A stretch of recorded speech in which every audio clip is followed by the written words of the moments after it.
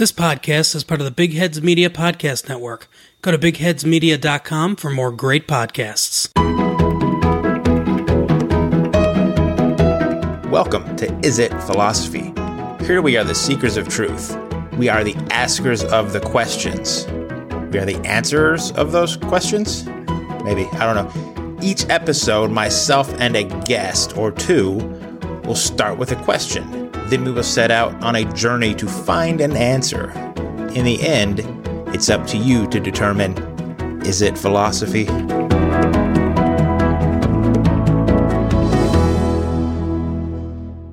right, everybody, we are back for another episode. I'm here with Mark Phillips from Massive Late Fees. Is that correct? Yeah, that's right. Massive Late Fee and Retro Late Fee. Okay. So the topic today is, if I load my mind to the internet, can I live forever?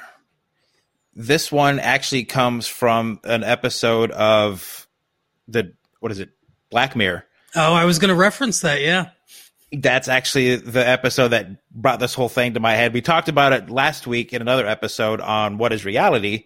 But this episode, I think we're going to dive a little bit deeper into just the whole mind aspect of it and what happens with our mind and what is the mind and what is consciousness. So let's start with what are your thoughts on this subject? Well, the episode that you're talking about, San Junipero, is interesting. And after the episode aired, I had my wife, my mother-in-law, a bunch of people watch it because I thought it was very interesting. And it raised a lot of these philosophical questions. Just for everybody out there that hasn't seen it, the basic plot is that they've created a simulated world where people can decide to kill themselves, load their minds into this world, and then live ostensibly forever as a digital copy of their consciousness while their body dies. And is that actual, in the guise of the episode, are those really them? Or is it a digital clone, like a digital copy? And the episode doesn't really answer that. And I think that's kind of at the heart of what you're talking about here. Yep, exactly. That episode actually pissed my wife off because the whole concept, and I don't give away too much of the ending, but what the one woman does at the end instead of going with her family, my wife is thoroughly pissed off about that end. Yeah. And I imagine, because there's a lot of religious connotations to it as well. I mean, yeah. I remember asking, if your consciousness is actually in the computer, is your consciousness and your soul different things, or are they the same thing? So could your soul actually be in heaven while your consciousness is in the computer, or are you prevented from going to heaven if such a place exists because you have decided to put yourself into this computer world? There are a lot of incredibly interesting questions that go into that episode. But I guess, like you said, we have to kind of start with what is the definition of a consciousness. And that's a tough one because, in philosophy, there's always the mind-body problem. How can our mind, which is composed of things that are not physical, cause physical changes in our brain that then cause physical changes in our body? So defining consciousness is something that's vexed people a lot smarter than me for quite a long time. And I suppose that I would define, it's hard because I guess you would have to define consciousness as your self, the accumulation of all your experiences, all your thoughts, that kind of thing. It's very vague, though. Do you have a more definitive definition? I don't. That's actually an argument my wife and I had about right after watching this episode. The question I asked her was, what is you? What thing can you point to that you can hold up and go, this is me? And her answer was consciousness. And I'm like, okay, that I can see that.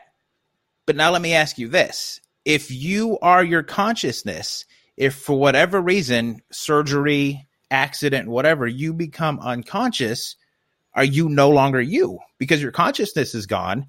So therefore, if that is you, once that is taken away, you cease to be you. Oh, wow. Yeah, that's a big one. Right? And that's why we don't talk anymore about things like that. And that's why we're talking now. Exactly. But yeah, that's tough. So to me, and this kind of harkens back to last week's episode, are you your thought or are you the thinker of the thought? And my answer to that has always been, you have to be the thinker. But if you're the thinker, then that sort of question of consciousness comes into play, because you can't be the thinker if there is no consciousness. And if there is no consciousness, then there is no thinker. And it's this whole spiral down of craziness that just turns into mush at midnight. All right, let's see if we can do what Descartes couldn't and figure this out real quick on this podcast. So what is it in our body that generates the thoughts? So obviously we have a brain, and I think most biologists would say that the brain is the generator of the thoughts. If there was, in biological terms, I guess it's a lot easier than philosophical terms. If there was one body part that you could point to that this is me, it would be your brain. Mm-hmm. Because that's, the computer of the body. But what is it? What is it inside the function of the brain that causes the thought to happen? Where does it come from conceptualization to action, and what exactly is that mechanism, and how does it begin? And that detail is where the heart of the problem really lies, because sure. They can see on MRI and different scanning equipment when synapses fire and neurons light up, things like that. But I think I was reading a study, and I apologize to anyone out there if this is an older study, but I remember reading a study maybe a couple years ago where they were doing experiments with MRI, and they were asking patients to think of something, simple things like lifting your arm or just think of swallowing or something like that. And there was a gap from the inception of basically when they said they were doing it, they were thinking that thought, to when the neurons started firing and the synapses started going off. And that gap is what they can't explain biologically. Basically, what's happening in that gap and where is it coming from, the thought. And I guess that would be the consciousness, whatever it is about human beings that make us unique in a way from other animals, to where we can have conscious thought and have an awareness of the self. So that's the problem. And can that then, if we load ourselves onto the internet, can that be duplicated in electronic terms? So I guess the answer would be, I would think, would be no. Because it would be no in this instance. If there is something beyond biological that happens from thought to action, then that can't be replicated mechanically. Then all you're dealing with is lines of code or whatever it is that makes up things on the internet or artificial intelligence that has all your thoughts and has all your experiences and is basically a digital copy of yourself, so that to it feels like it's you, but it's not really you. That would be my answer in that case. If it is purely just biological, then I think, I think in both cases it probably is just a copy, but at least that copy would be pretty much an exact copy of what you are. So it becomes sort of a self-aware AI, to go back to episode number 1, which then can't be you because you're not digital, right? So you can't load a digital. It's like music. You can't take analog and make it digital. People being the analog, you can't take an analog person and make it digital and have it be the same. You're going to lose something. You're going to lose whatever it is, that spark of humanity. So that leads to the question of, where do you go then if you are loaded to the internet? Do you go into the cloud? Do you become this floating being out in nothingness? What is it that actually gets loaded up there? Or is it just, like you said, ones and zeros and code? That's... Yeah, and it's, going back to the San Junipero episode, they don't fully explain, obviously, because it's almost impossible to fully explain how the mechanism works of what they're doing. Because basically, they can go there and visit or whatever, be tourists while they're still alive. And that involves using some device that's say a device in the show where their consciousness is zapped into this place and they're unconscious, basically their body is, in the real world while this is all going on. So, and they go from, there's no gap in knowledge or anything like that. Once they go in, they know everything that they've done in the real world up to that point. So it would appear as if it is actually them. But if consciousness is not physical, how do you take something that's not physical and put it into a computer or the internet, into the cloud, in something that is physical? Obviously the internet runs on what's the word I'm looking for? Not waves, but the way that computer signals are sent out. I guess it is kind of the Wi-Fi and things like that. It's computer signals and code, electronic signals going out through the air and everything. Even though we can't really see it and everything, it still is physical. It's made up of atoms. And the consciousness doesn't appear to be something that is physical, made up of atoms. So how can they in the show take something like that's not of the material world and make it of the material world?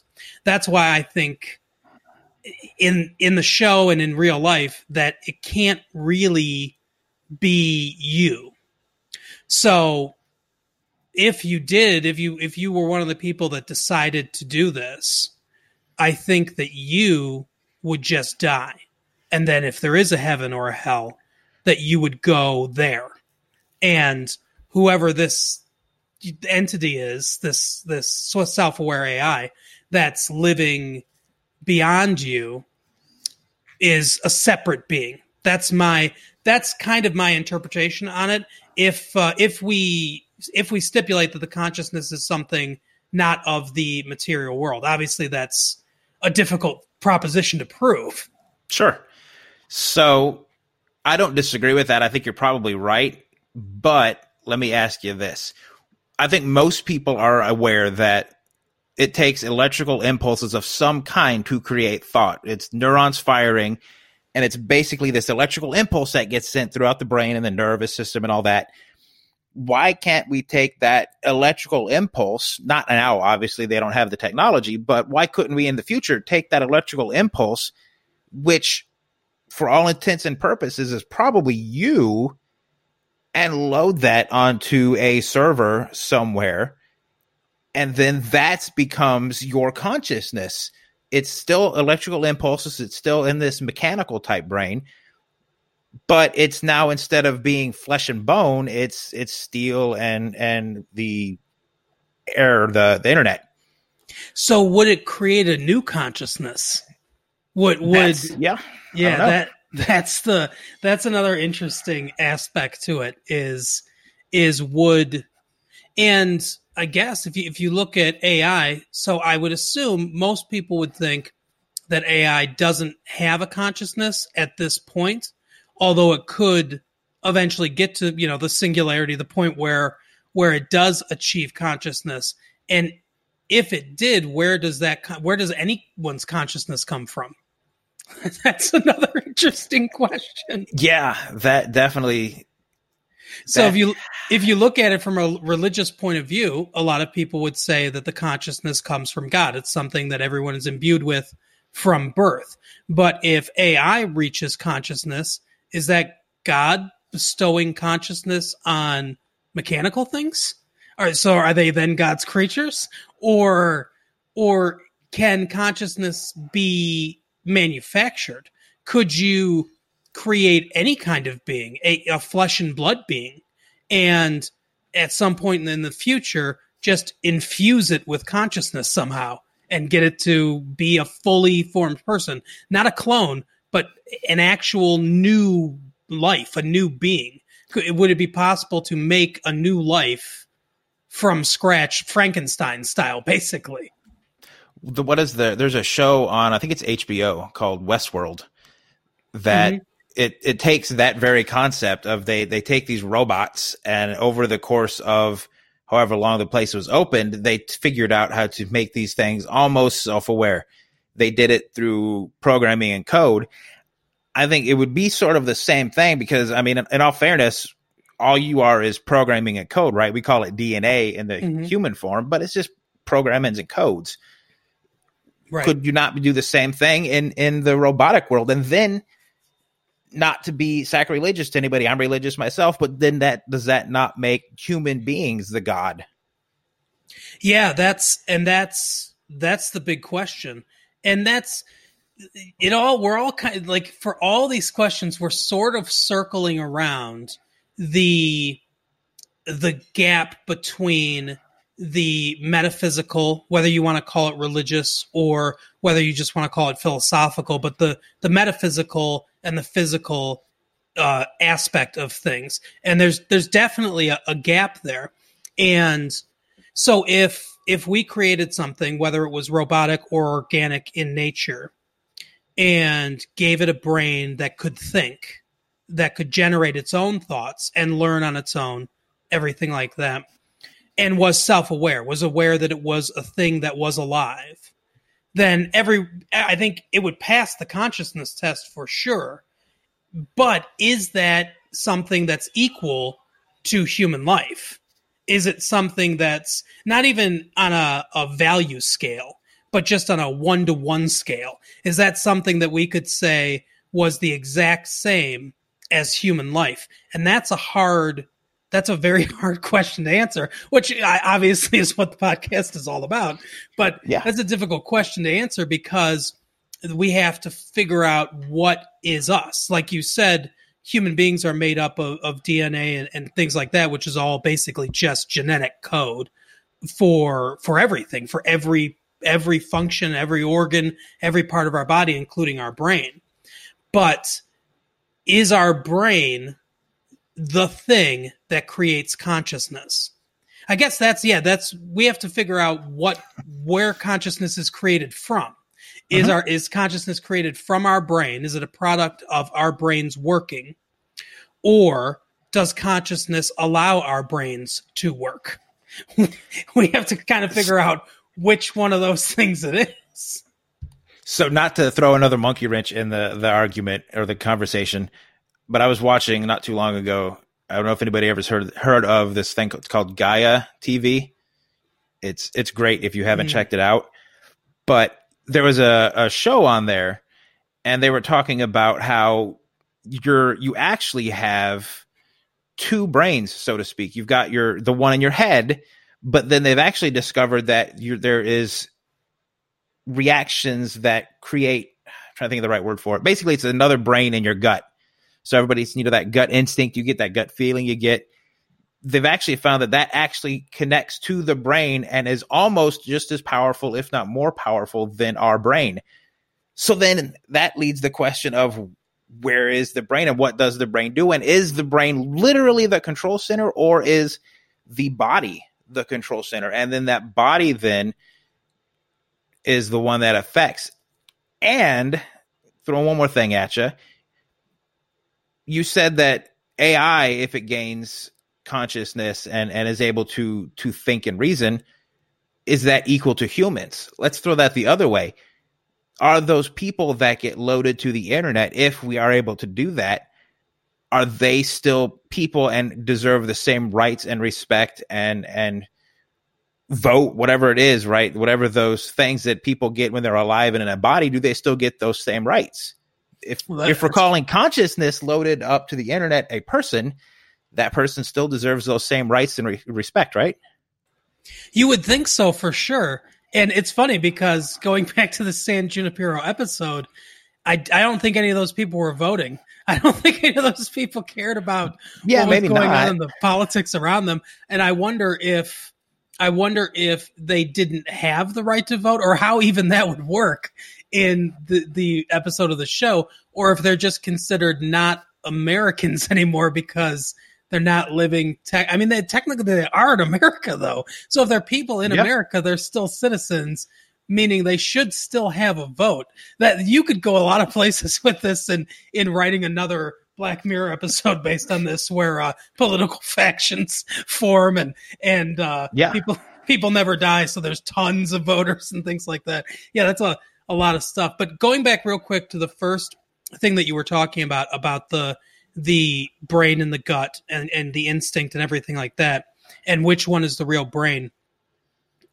I think, and I haven't thought a lot about this, so this is sort of a rush-formed opinion, so it's not necessarily my final resting place. Oh, that's what this whole podcast is about, right? Rushed opinions. You're right. But I would think that is probably what makes us different than animals. And obviously, I wouldn't say I'm an animal activist, but I am a supporter of animal rights. I don't think that any animals should be mistreated or abused or anything like that. But I think we could all kind of agree that animal life is different than human life. And I think maybe that's one of the things that makes us different, is that animals do have brains, but their brains are mostly informed by this brain in the gut, what we would call instinct. That's what they rely on most for everything that's going on around them. And what makes us different is we still have that as part of our evolution as people, but we also now have this other kind of consciousness as well.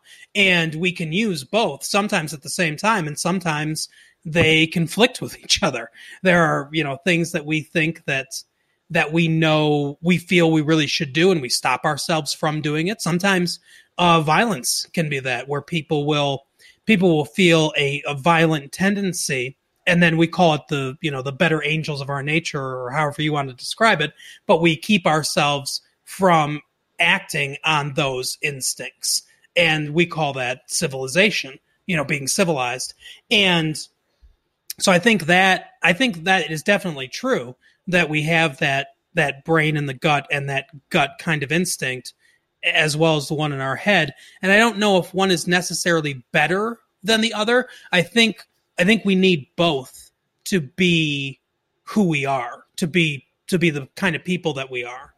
It'd be, part animal, part more than that. And I think that is sort of my feeling on that question. But yeah,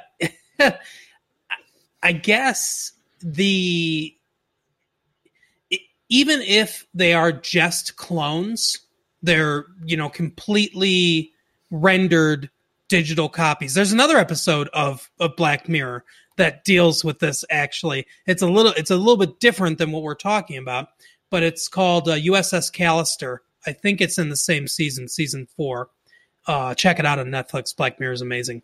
But this guy creates digital copies of people that he works with, and the people are still there in reality. He's using their DNA to create digital copies of them, but the digital copies of them have consciousness, and they believe they are the people who they were cloned from. And he kind of abuses them, which is the big moral thing of the show. So looking at that show and kind of how they operate and everything, I think you'd have to say that they are people, even if they're not those exact people. Like those digital clones weren't the exact people they were. They were a new kind of entity that he created, but I think they should be given all the same rights, because they, even though they're a new thing, they are human beings that are entitled to those inalienable rights. It's funny you mentioned that. I saw that episode. I love that episode, by the way. But there's another one too that, and I can't think of the name of it, but there's one where they go into this fun house, or this house of horrors, basically. And there, in one of the rooms, there was a prisoner who had his consciousness loaded into a hologram, and you could electrocute this hologram of this person, of this prisoner, and get your keepsake with his pain in it.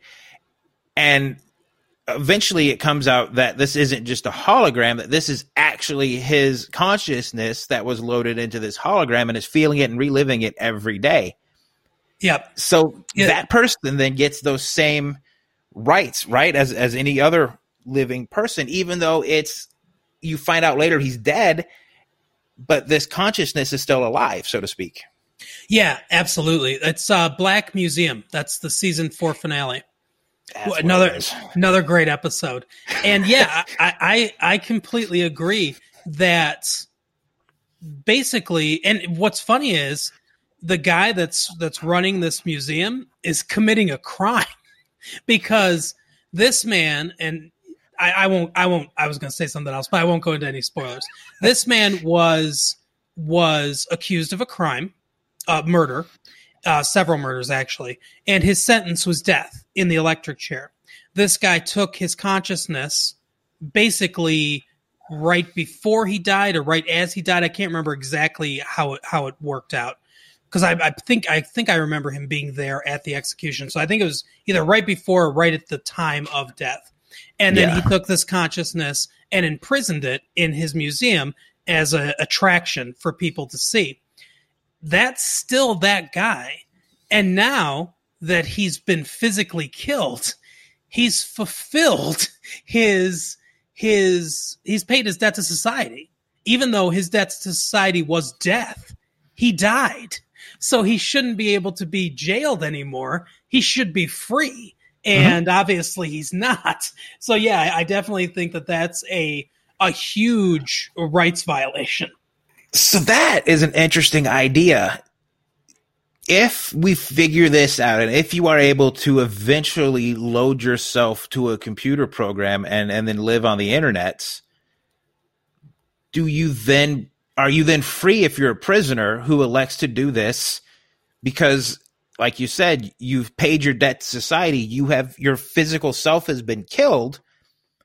So now that you get freedom as this digital person.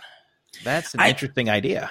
I think you would have to, unless they're calling that an extension of your life. But I don't know that they could really do that, because there has to be, I mean, there's a fine dividing line between, it's just like birth and death. There's a clear separation between birth and being born. You know, like we know exactly when someone's born. We know exactly when someone dies. Those are very clear lines. Obviously, this is something that would sully that would sort of muddy those waters. But I would think that once you die, whatever happens to your consciousness afterwards has to be a different life. I mean, going back to the religious aspect, if someone's penalty is death, then the court washes their hands with them once they've been executed. They don't say, and now we implore upon God, send this person to hell because of their crimes or anything like that. Once they're physically dead, it's out of the court's hands. So if something like this were to happen, I think it would definitely raise a bunch of legal questions, legal challenges. I'm sure that the ACLU would get involved in a lot of this stuff. And I think that there would be a lot of court rulings and a lot of legislation that would have to be made to sort of figure out what the parameters of this is. But I would probably argue on the side of that this is a new life, basically a second life, if you want to term it that way. And I think the regulations that you would want to put in place would be to block anyone who's, some kind of violent sociopath from being able to take advantage of this, of being able to put themselves in a computer, so to speak. And that would be where you'd want to put the legislation on to prevent them from sullying that. Although, I mean, are they a threat at that point to do anything? Because as we saw in the San Junipero episode, and I would imagine that this is how it would have to work, no one can die in there. No one could be killed by somebody else because you can't die because you're not a physical being anymore. So even a murderer, would they even be a threat in a world like that? They can't kill anyone. So, yeah, true enough. My question, though, is does the threat of does no longer being able to die or harm yourself or anybody else take away one's morality? So then do we have basically a computer program of all of these immoral people running around doing terrible deeds to each other because they know there's no retribution for it? They're not going to kill anybody. You're not going to get punishment for it because it doesn't exist. So now do we have an entire world filled with immoral people going around doing terrible acts? And if that's the case, do you really want to be loaded into that? Right. And so that kind of brings up the question of where does morality come from? Does morality come from the society in which we live? Is morality something that's inborn, something that's just instilled in our genetic code? Again, whether or not that comes from God or whether that's a biological process, it depends on however anyone out there feels about religion. But either way, is that a inborn thing or is it a combination of both things?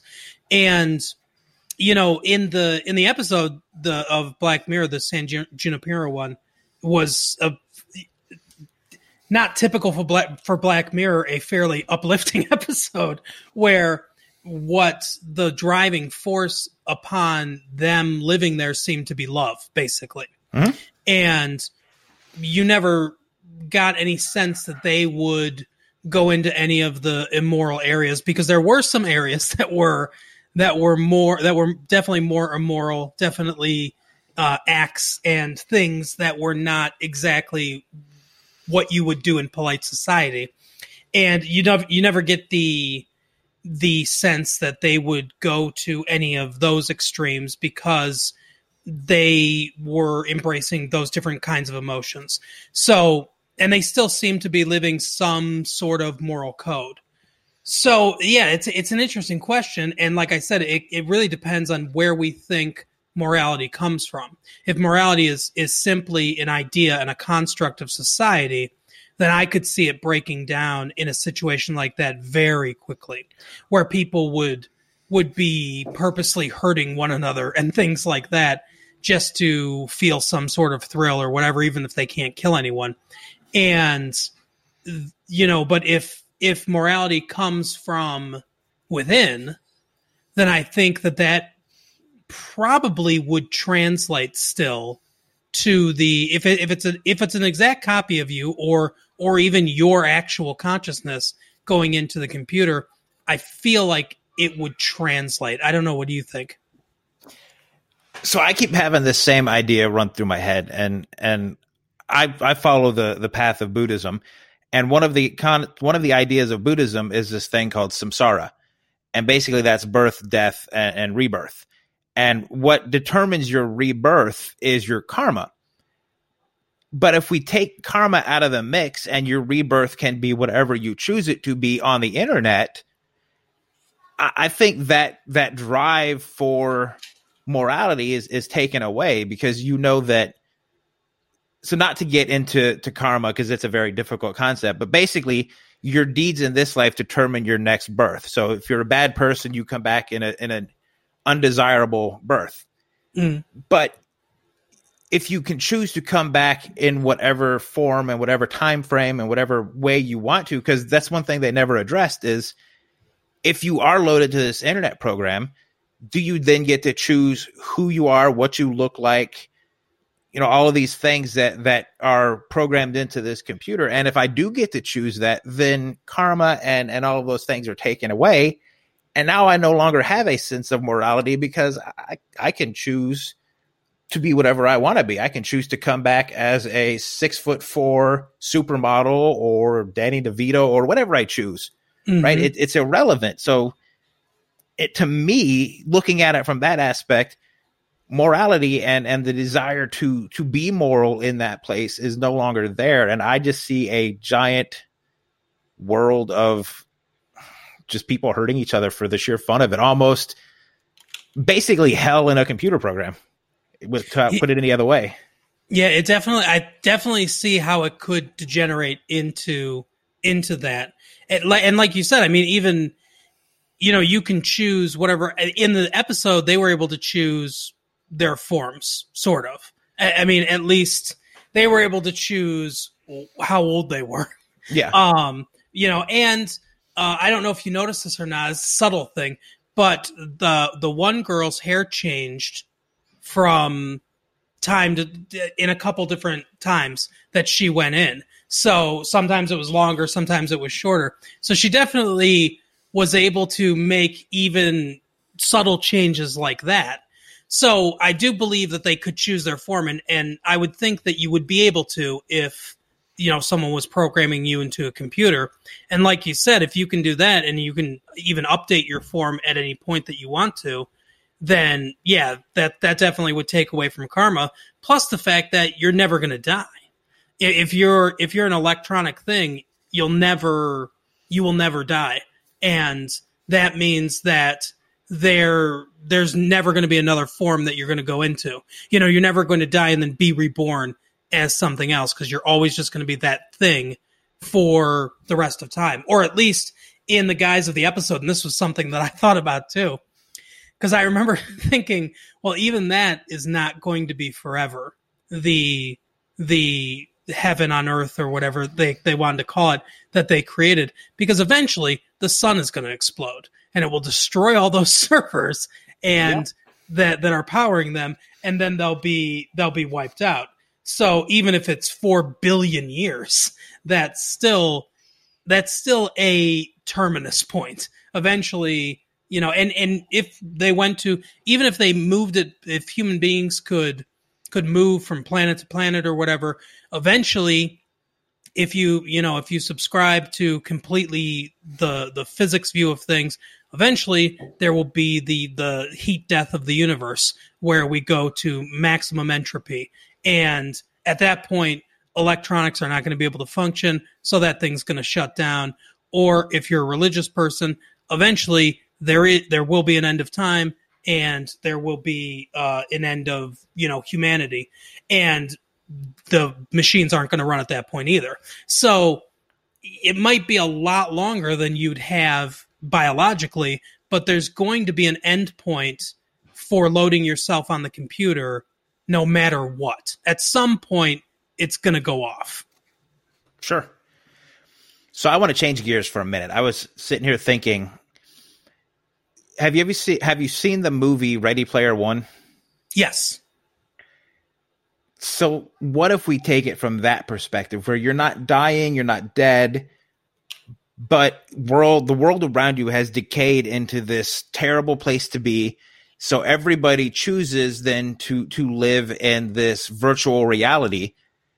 You still have your consciousness, you're still you're still there physically, but now you live your life in your mind in this virtual reality where everything is designed the way you want it to be.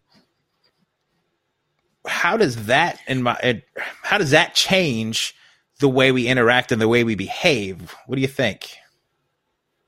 Well, it's interesting. That's another situation where you can be whoever you want to be. In Ready Player One, there were certain people that would change genders or you obviously completely change the way they look physically in that world. So you could present any sort of avatar, any kind of person that you wanted to present in this world, no matter what you looked like in the actual physical world.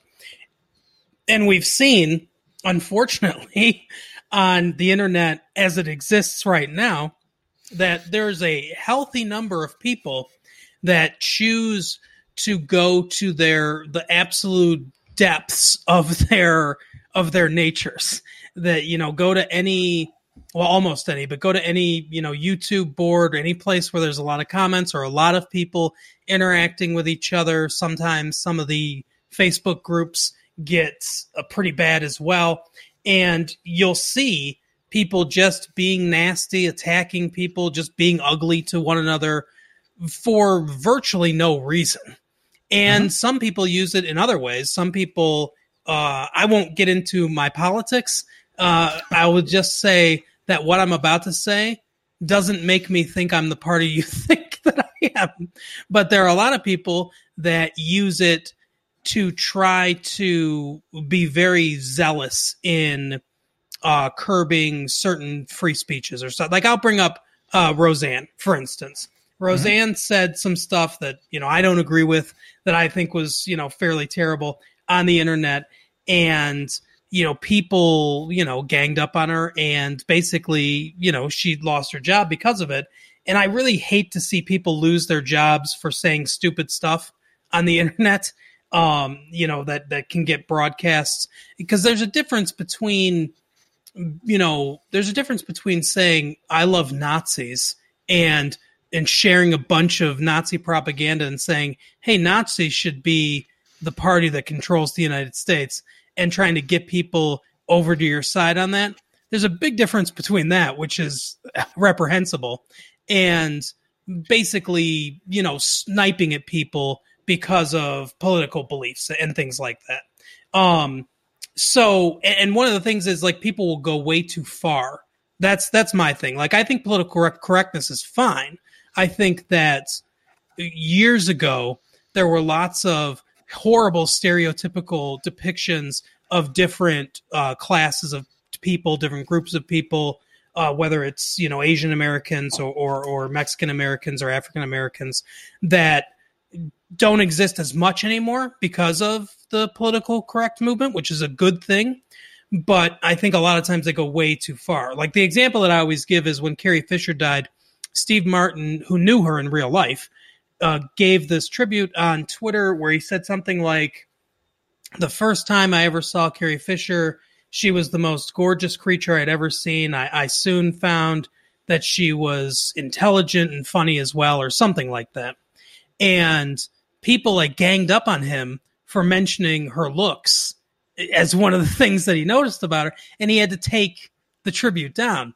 And that's taking things too far. So it seems like whether you are the type of person that says Ghostbusters, the remake, is horrible because women shouldn't be in these roles, or you're the kind of person that says if you dislike this movie for any reason, you're a misogynist. It seems like on the internet, people go to extremes like that. And I think that's part of the reason why there's so many extremes in politics, because of the advent of the internet. And it happens in any area. Like I said, in entertainment, in politics, anywhere, people on the internet seem to just rush to these extreme opinions, which for someone like me, who's a pretty moderate down the middle person when it comes to either entertainment or politics, it makes it very difficult to navigate, because it ends up where both sides hate you. But so yeah, if we extrapolate that into a Ready Player One type scenario, that would be my fear, is that most people would then just go to absolute extremes, and it could devolve into like a civil war type. Imagine everyone doing it now. Imagine everyone going into this to a virtual world right now where you can do whatever you want. And there's people that are hardcore Trump supporters, and there's people that think that Trump can't do anything right at all. And they're both on opposite sides of the line. Or even people that think that the last 3 episodes of Game of Thrones was great, and people that think the last 3 episodes of Game of Thrones was garbage. They'd start fighting each other too. And I think that I have a real fear that that's what would happen if we created a giant virtual world like that. I don't think you're wrong, but I don't see it as a bad thing, because people are going to have differences. People are going to argue. People are going to fight. The beauty of doing it in something like the Oasis in Ready Player One is all you're doing is losing all the crap you gathered for however long your player was alive. You're not killing that person. You're not harming that person technically in the real world. They're just losing their crap. Mm-hmm. That to me seems like a really, really good way to settle differences between Trump supporters and opposers, or the Game of Thrones camps, or whatever. Because now you can settle this argument with somebody, but you're not actually physically killing them or harming them. I think that's a great way to settle every debate amongst countries, amongst everything, because it takes away the thing that people disagree or dislike about it is the taking of life. Now you're just taking virtual life, which in the movie can then be brought back, regenerated. You're just regenerate at base level 1. Mm-hmm. That's definitely an interesting point of view. Do you think that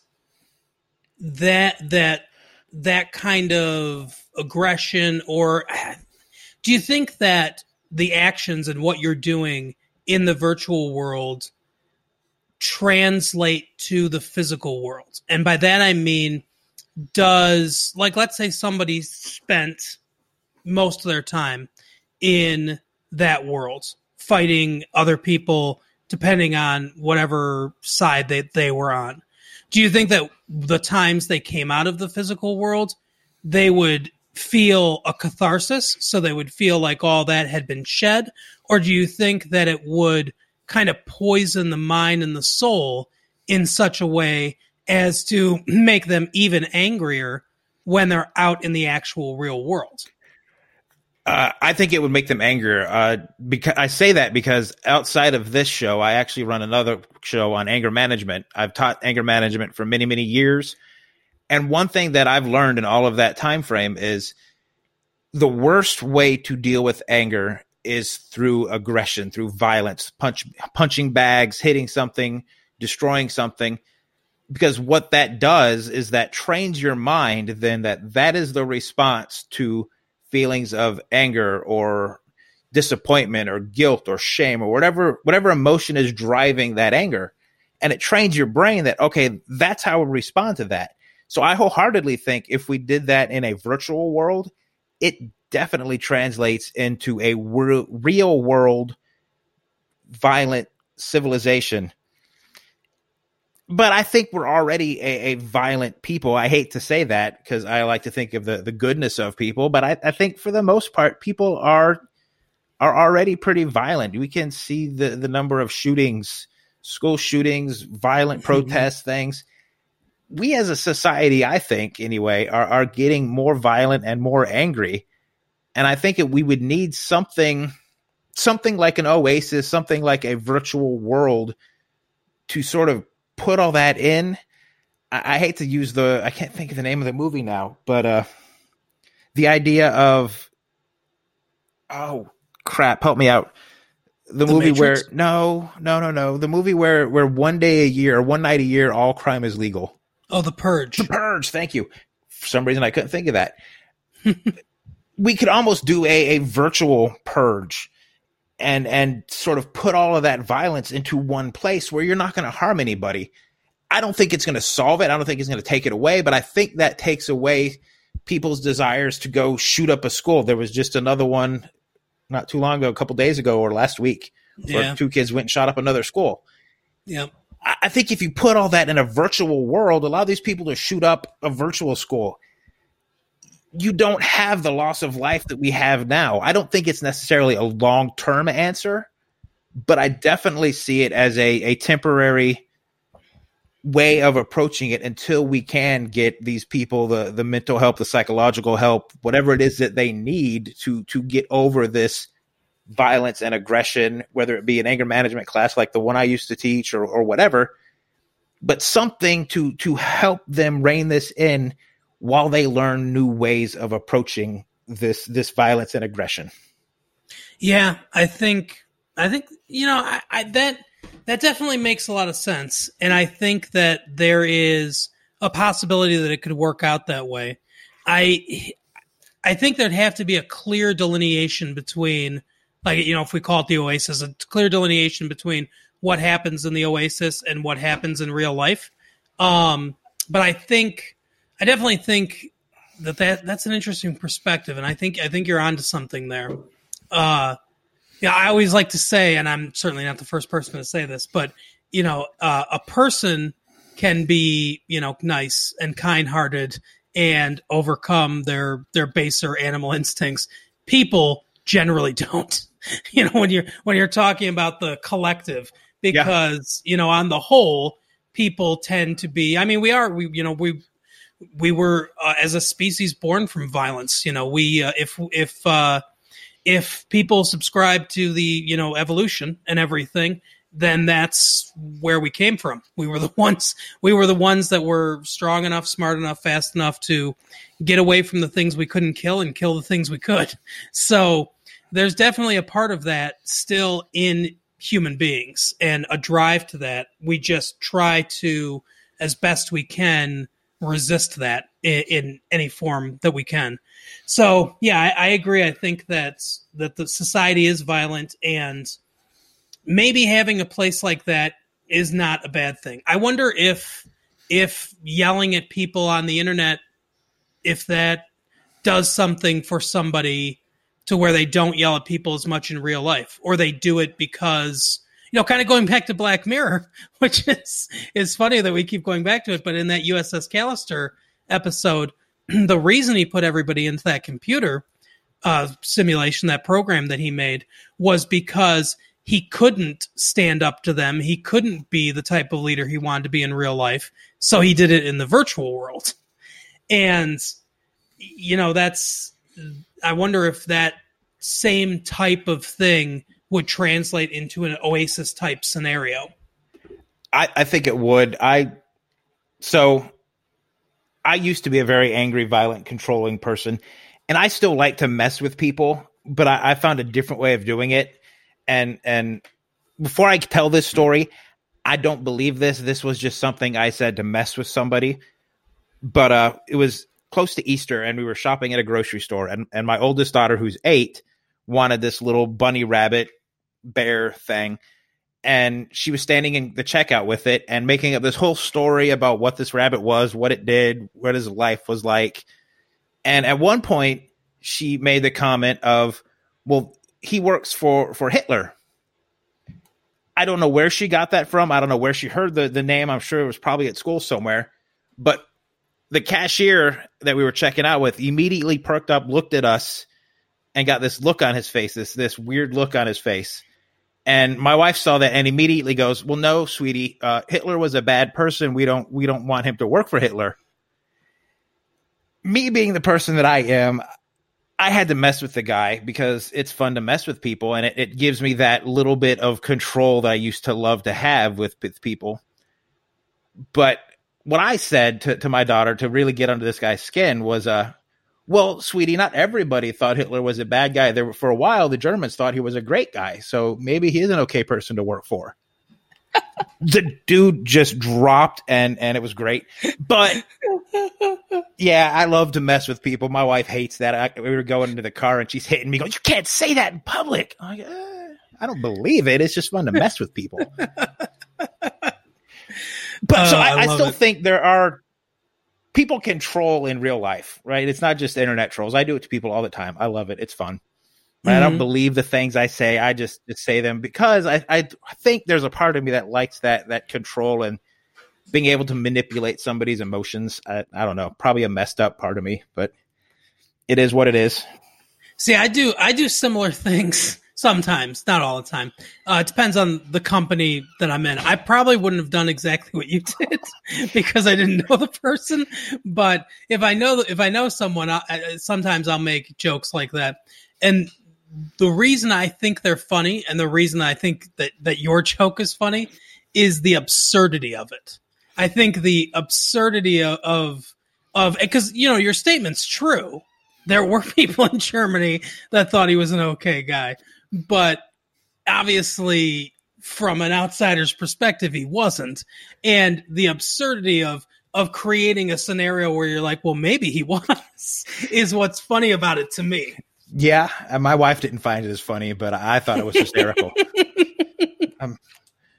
I have to be very cautious about going out with her because she knows me too well. So I have to find new ways to up my game to embarrass her. Yeah, I will do the same thing. I will do similar things with my wife as far as making jokes or like, I don't know, like I'll say something like, I can't think of a really good example, but someone will say something on TV. Like if Kristen Bell came on TV, I'd be like, oh, I dated her, right? She'd be like, what are you talking about? Like, she's from Michigan. I knew her when we were in high school and I dated her.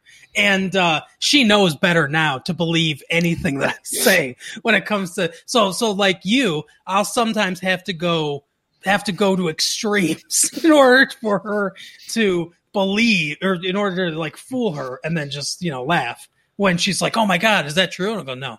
And then laugh. But yeah, so I definitely have a similar thing. And I wonder if they transformed my consciousness into a computer, would that entity do the same thing to his digital wife? I would think it's part of the genetic code, right? So that genetic code gets transferred into the digital code, and It has to be. So if Digital Mark was going to do that, then I would say that he would have to be alive, that he would be a real person.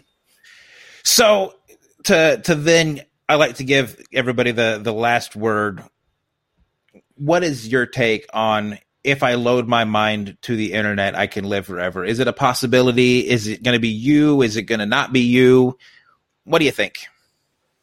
Well, I don't understand all the technical ins and outs of how it would even be possible to load your consciousness, whatever we're calling that. But basically, I would assume it would mean your collections of thoughts and memories and feelings. I have no idea how it would even be possible to load that onto the internet. But if we got to a time when that was a possibility, I don't think it would be you. I think it would be a wholly new entity that acted exactly like you, but wasn't exactly you. I think that you would be two completely separate entities. That's my thought on it. And unfortunately, Descartes, I don't think we've solved the mind-body problem, but we came close. I don't disagree with you. I think that's exactly what it would be. I think you would still be in wherever it was you were going to go after you passed away. You would just remain this digital self on the internet. Yep. Well, Mark, I greatly appreciate you joining me. Before we go, I do want to give you the opportunity to tell everybody where they can find you, how they can reach you, the name of your show, everything else that comes along with getting in touch with you. Well, I do a show called Massive Late Fee with my friend Mike, and we cover basically anything that you can see on your television. So we do Netflix, we do Hulu, Amazon. We're doing a series on Game of Thrones right now. We're doing the last till the series is over. Each week we're reviewing the last week's episode of Game of Thrones. On Retro Late Fee, which I do with my wife, the idea is that we are in 1994. So we're basically, it's 25 years before whatever the date is today. So one of our episodes came out today. It's May 14th, 1994 in that episode. We do entertainment news. We do TV show reviews, and then we do a movie review. And this week we did The Stand, the TV miniseries from Stephen King that just finished up around that time. And I think the last episode aired the 13th or the 12th of May that year. I don't know. We look everything up so that we're accurate. But we portray as if we are boyfriend and girlfriend instead of husband and wife, and in high school and living in 1994. So every opinion, all the news stories, everything is from that perspective. You can find us on the internet at Massive Late Fee and at Retro Late Fee on Twitter. And then you can find us on the Facebook. I sound like an old man now. The Facebook. You can find us on Facebook, facebook.com/Massive Late Fee. And our email is at massivelatefee@gmail or massivelatefee@gmail.com. As my co-host Mike likes to point out, he secured us a MySpace, so you can go to MySpace and find us there. Oh yeah, and you can sign in. You can sign in with Facebook, which I think is just the funniest thing. Hey, you know that thing that killed us? Sign in with that. That is awesome. I love that. Yeah, we're all over the internet. Just search Massive Late Fee, Retro Late Fee. Retro Late Fee comes out every Tuesday, and Massive Late Fee's out every Thursday. Well, that is awesome. I will have to look into that. The Retro Late Fee sounds very interesting. We have a lot of fun with it. Yeah, I was not quite in high school then. I was about 2 years shy, so I'll have to check it out. Yeah, it's a lot of fun. Well, thank you for joining me. I don't think we answered a damn thing, but that's all right. That wasn't the point of the show. I hope we got people thinking, and it was a pleasure to be on. Thank you for having me on. Oh, thank you for being on, and we will talk again soon. All right, see you later.